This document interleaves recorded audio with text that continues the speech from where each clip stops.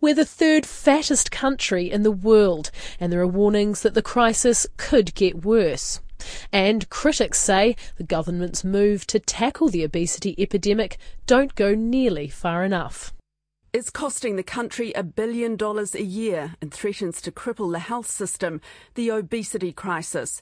Next year, it's predicted the problems connected to the severely overweight will take over from smoking as the country's biggest health issue. 1 in 3 adults and 1 in 10 children are obese, and the figure for Māori and Pacific people is much higher. New Zealand stands out with a very high risk of a diabetes epidemic of enormous magnitude 20 years down the track if we don't deal with this epidemic now. I'm Sharon Brett-Kelly, and this Insight explores some grassroots obesity programs and finds out why one of the leading obesity campaigners is quitting the battle. Come. Walk. Can we hold my hand? Savali. Ainga Lama is 5 years old. Her favourite foods are apples and noodles. At the moment, she's sporting a broken arm after falling off the monkey bars. She is also obese. She's 36 kgs. She's still active. Even though she eats, she's not the type to just sit there and watch TV. Her mother, Makarita Lama, says health workers were worried about her daughter's weight. I thought it's normal because in our Pacific genes we're like big boned, and so it's like kind of natural for us to be kind of round. So I thought I didn't take it as an insult though. I thought no, I didn't, because I knew that, you know, for us Pacifica we're actually quite naturally big, and she's got the height. So I thought she's still on the chubby side, but like her mum. But it's no laughing matter. If Ainga stays on this path, paediatricians and nutrition experts say she could weigh 140 kilograms by the time she's 14. That raises her risk of diabetes by 80 times over someone with an ideal body weight. And it also raises the chances of cancer, osteoarthritis, heart disease and respiratory problems. Elaine Rush is Professor of Nutrition at Auckland University of Technology. She says she sees children so big they struggle to move. Really huge. So large that their legs can't move past each other to walk comfortably. So we've got a point of physicality where they cannot function and move. And being a child or a young person, you should be able to move quite freely. What will happen to these children? I don't know. I despair. Because it's not just about their bodies, it's about their minds and their spirituality as well. She heads the Pacific Island Family Studies that has been tracking more than 1,200 boys and girls from their birth in 2000, measuring their weight, height and body mass index. It found that by the age of 9, more than half the children were obese. She says the charts back the need for early intervention, especially among Pacific Island children. It's got to happen now. Their bones are being formed, their brains are being developed at any stage from conception, and unless we start making changes, we're like lemmings jumping off a cliff, basically. But if we look at the quality of life that we have and what's being taken from our children and our families because of these chronic diseases, then, you know, we should be worried, very worried. The study is now going one step further with 200 of the children in the study to understand why some put on weight and then develop faster while others grow more slowly. For the first time ever, we're taking blood samples, and so we're able to look at the risk factors for disease such as cholesterol and the level of glucose in their blood, but we'll also be able to analyse that blood for other metabolites once we've collected it all and get a much better idea of the metabolic differences. Professor Rush says there's no time to waste in tackling the epidemic, and she's not the only one. Sir Peter Gluckman is the Prime Minister's Chief Science Advisor and the co-chair of the World Health Organisation's Ending Childhood Obesity Commission. He warns New Zealand faces a bigger crisis than many expect. Asian people, Chinese people, Indian people get diabetes and the complications that associate with obesity at much lower rates of obesity than do Caucasian people. for biological reasons which we don't fully understand. So that when you compound that with the recent migrations from Polynesia, where there's all sorts of factors at play and why they have a high rate of obesity, New Zealand stands out with a very high risk of a diabetes epidemic of enormous magnitude 20 years down the track if we don't deal with this epidemic now. We're using the baked noodles today, so these are better for you than the fried noodles. For Ainga, intervention has come early. She goes to a program in Otara for obese children, learning about fitness and nutrition. They're counting the number of teaspoons of sugar in a bottle of fizzy drink. 19, 20, 21. Sean Tautali is the health promotion leader for South Seas Healthcare, which runs the Life Launch and Youth Resilience programs for obese children. So these children that come to us, they range from age groups from 5 to 18 years old, and they're referred to us by the GPs, hospitals, particularly the schools, so the health centres and the schools. Does it work? That's a really good question. I think if families are committed to the whole program, then we will see results. Realistically, if you have a look at the community that we live in, small steps is very important, and if we can get these kids to actually have breakfast in the morning, then that's a start. So I get this. What is it? Me. Corned beef. Corned beef. What is it about corned beef? Too much fat. Yeah, too much fat. Yeah. The Cook for Life program teaches children about healthy eating. But for Makarita, a busy mother of two, social work student and part-time driver for disabled people, changing habits is not easy. Those two eat hot chips, but we tend to eat like leftovers or whatever's in the fridge or whatever mum and dad have. So with Ainga and, you know, what you're learning here, do you think that you're still going by the chips? Does it make you rethink what she eats? It does. Like, how often? We're pretty good from before when it was just 5 days a week. Now it's like 3 to 4.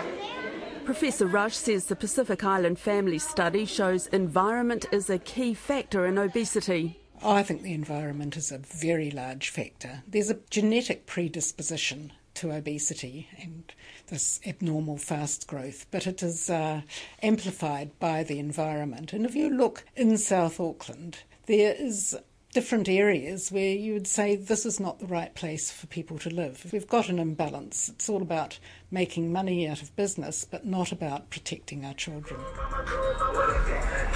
So this is the Otara Shopping Centre, and this is the outer part where most people will be able to stop. So it's the closest part once you get off the motorway and you're driving home. It's easy to get to. Efeso Collins was born and raised in Otara, a blogger, broadcaster and chair of the local Otara and Papatoetoe local board. We've walked no more than 10 metres and we've passed 4 fried chicken stores. And now you'll see what I mean about the en masse availability of fried food. So you've got taro that's going for $2 each. You've got the chicken thighs you can get, and then around this side. So a lot of people go for the kebabs, the chicken thighs. So you've got the fried potatoes, 4 for $1. And then you've got the pork buns for $1, and then those chicken drumsticks are all $1 each. So it matches what we all know about the mass availability of very fast, fried, unhealthy food. Mr. Collins has tried and failed to persuade the shopkeepers to change what they sell and says there are no local government powers to force change. He wants Auckland Council to buy up the properties and get rid of them. Even as a community, we've got to stand up and we've got to say, you know, this isn't good enough anymore. And I think we need 1 or 2 brave, courageous people who are going to go against the trend, against the polite, courteous, humble, Pacific way and say, no, that's not good enough, and I refuse to accept that anymore. And he says churches have a big part to play in changing people's eating and exercise habits. If our ministers are preaching it, if our priests and our church ministers are saying, right, we've got a program from now on, we're going to eat like this, then everyone's going to follow, because culturally, when the minister says this is what we're doing, the church will just follow.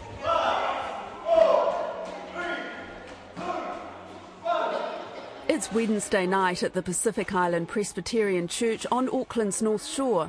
About 20 people from young children to grandmothers are here for an exercise class. It's part of the Enua Ola Healthy Living program funded by Waitemata and Auckland DHBs that runs in dozens of churches around the city.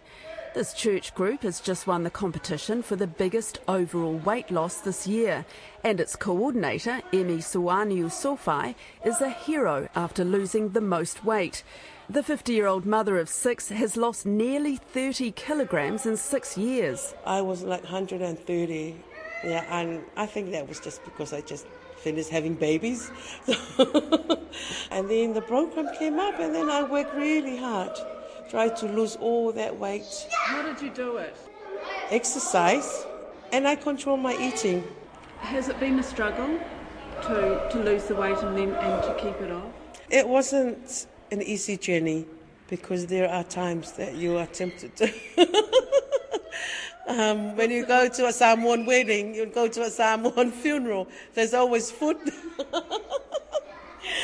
What's your biggest temptation? Because when there's a feast, there's always a pig. Emi's a success story, but of the 22 people who took part in her church challenge, nearly half gained weight over the year. Everybody knows how to diet. Everybody knows about the risks of obesity. You can educate people till they're blue in the face. It's not going to make people thin. It doesn't make them thin. It would be great if it worked. Robin Tumath started Fight the Obesity Epidemic, or FO, 14 years ago, when as a diabetic specialist she saw for the first time teenagers coming through her clinic door with type 2 diabetes, a disease previously only seen in over 40s. She sees the daily effects of obesity in her job as Auckland Hospital's Clinical Director of General Medicine. Every single ward round, I'm seeing patients who are morbidly obese or very obese and have medical problems as a result. And we're ordering more and more large-sized beds, we're ordering more hoists. It's expensive and there'll be more of it. She says healthy living programs are aspirational but won't make people thinner, and the science is there to prove it. Most people will lose weight for 6 months, maybe 12 months, but if you look at 5 years out, I think it's 85% of people are right back where they were, and many of them are much fatter. So all this evidence shows that trying to lose weight by all of the methods that we have available short of bariatric surgery is unsuccessful. Dr. Tumath's so sick of battling for tougher rules around sugary drinks, advertising in food outlets and getting nowhere, she's quitting the fight. Clearly have made no progress. There's not a single thing that comes to mind.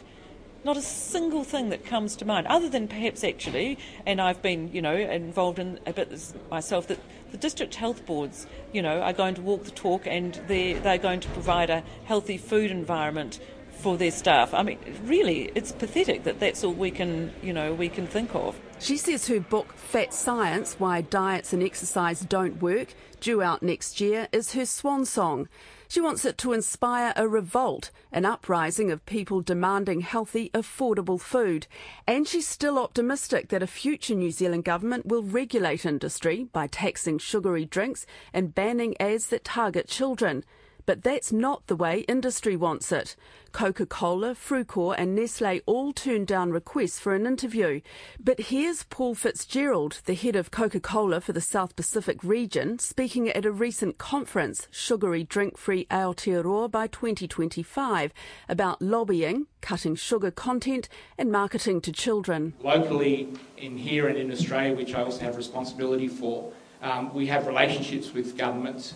We try and work in finding ways that we can actually impact and partner to make the sorts of changes that we're talking about. But we're not actively lobbying, and we don't invest the kind of money that's often thrown about in terms of building those lobbies to change policy. But we know that if we can get in front of the policy changes, if we can demonstrate that we can make the changes that we're starting to see, that if we can show that by our actions we can reduce the amount of sugar that we put into the community, then that negates the need for active policies. The changes Paul Fitzgerald talks about are a 15% drop in the total sugar output of all its products from 2007 to 2014.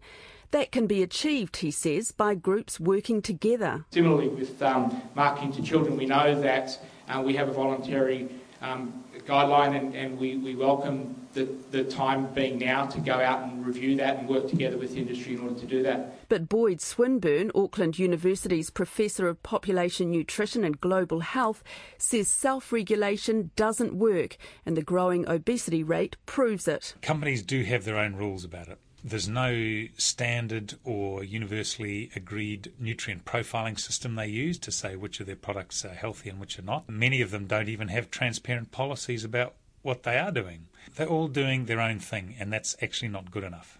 And we need a much stronger leadership in this space to bring them together and say, it can be voluntary, but if it's going to be voluntary, we need to see it on your website. And it needs to say at what age and what products and what type of media and what type of marketing strategies you will and won't use. And this needs to be evaluated and monitored. So the good companies will get praise for moving ahead of the pack, and the laggards will get a bit of stick, as they deserve. He wants New Zealand to be known as a world leader in tackling obesity, not the fattest nation. What do we want to get to our kids to be first in the world? At the moment, we're third in the world for obesity. That's a terrible position to be. Professor Swinburne argues that there's more evidence to support the sugary drinks tax than other policies in the government's 22-point obesity plan, but the powerful food industry is getting in the way. Meanwhile, the obesity bill grows, he says, costing the country at least $1 billion a year in direct health costs and lost productivity. I don't think we've been getting anywhere for the last 20 years, to be honest. If you look back at the progress on policy implementation in this country, there's no wins for kids. There's no restrictions on marketing to kids. There's no taxes on sugary drinks. There's no policies throughout schools and early childhood centres about healthy eating. There's been no win for kids at all. Good morning, everyone. Look at us. Yummy lunches. Morning tea time at South Auckland's Yendara Primary School in one of the country's poorest areas. 10-year-olds Fesui, Elizabeth and Charla May show what's in their lunch boxes. In my lunchbox today I have peanut butter sandwich, a banana, a fruit cup and a yoghurt. What have you got here? Today I have a ham sandwich, a banana and a mandarin. For my lunch today I have carrots and a banana. What does the family think at home about it? My family think that it's awesome because they always see people at shops buying fizzy drinks and apple juice and orange juice, and they always think that that there's no sugar in it because it says on the label, but actually there's a lot of sugar, and sugar gives you bad health and bad blood and bad teeth. When Principal Susan Dunlop arrived at the school 10 years ago, she was stunned by what the tuck shop was selling the pupils at the South Auckland school. There were the high energy drinks, there were coloured ice blocks, there were sweets, there were the large cookies, and of course there was the Kiwi favourite, the cheap mince pie. The high energy drinks, just absolute rubbish, and we wondered why. We had behavioural problems. And often we would see the children walking into school with their breakfast, a meat pie and a bottle of Coke.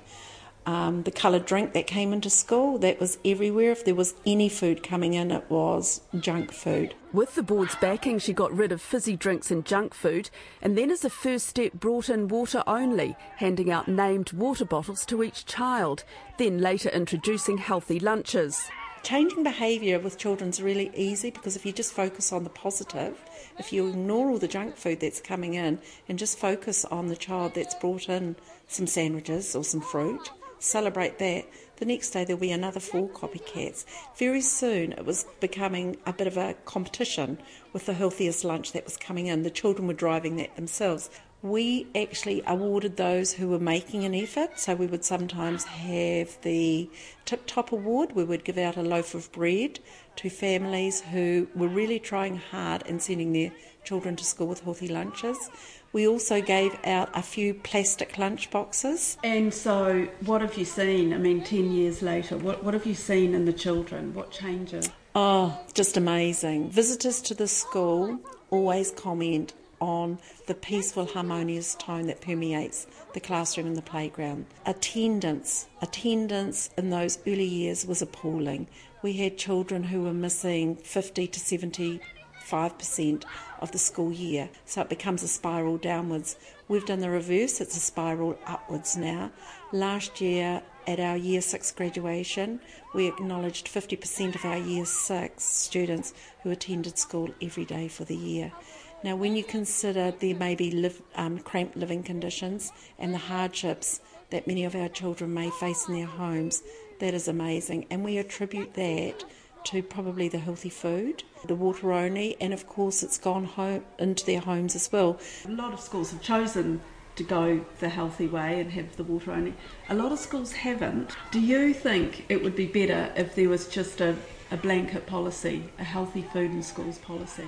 I don't want to dictate what other schools ought to be doing because every school has their story, I suppose. I guess for us it's a wondering why other schools wouldn't make it a priority because the benefits to student wellbeing are just huge. I think one of the best things that's come out of this is we have built such a strong connection with our parent community. So for schools who may be wondering about doing it, I would just say be brave and courageous and do it. But Labour doesn't want to leave it to schools.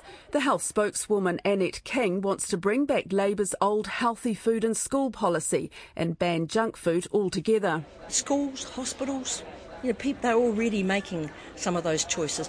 Hopefully we could do it without making it mandatory, but in the end of the day, you can't just say this is a nice to do. If you want to make a difference, then you're going to need to take a much harder line. But neither Labour nor National will take a hard line on sugary drinks. That's despite recommendations from the World Health Organisation and campaigners here saying a tax on sugary drinks is the easiest way to tackle obesity. I want better advice on how you would do it. For example, orange juice. No added sugar, is high in sugar. They say, oh, that's good sugar. But unfortunately, orange juice sugar has a similar effect on your body. So are we going to tax that when we want our children to have some fruit juices that are natural? It could be relatively complex. You've then got to work out how you're going to collect it and who's going to collect it. So I haven't ruled it out, but I have ruled in that we would reduce sugar overall, and I've ruled out an overall sugar tax. But even Sir Peter Gluckman says there's too much focus on the sugary drinks tax. Yes, I think it's a useful adjunct public health measure, and I think it should not be ignored as a possibility, but relative to the likely impact of some of the other things that are being suggested, I think we need, such as ensuring good nutritional literacy that's accessible to everybody, such as promoting physical exercise in young people and through life, such as thinking of better marketing accords between the food industry and the governments. I think there's a lot more that can be done, which is absolute high priority. We feed our families because we love them, to show them we care. But we're feeding them too much food. This is the latest step in the government's childhood obesity plan, a campaign fronted by sports stars and aimed at getting people talking about lifestyle choices. So some of our kids could end up living shorter lives than their parents. We're giving our families too much love. It underlines the government's focus on personal responsibility, education and exercise. Speaking from his North Shore electorate office, the Health Minister Jonathan Coleman makes it clear he has no plans to tackle the obesity crisis by regulating.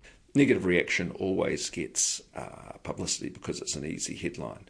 But if you go out there and talk to a range of people in the street, New Zealanders up and down the main street of Northcote here, I think you'll find they'll say, well, actually, this sounds about right. Personal responsibility is actually a part of it. We're strengthening up exercise and PE in schools. We're putting a big focus on education and changing family cultures. But no, we're not going to regulate. We're not going to make schools be the food police, and we're not going to implement a sugar tax. So do you feel confident in the end that this plan will reduce obesity?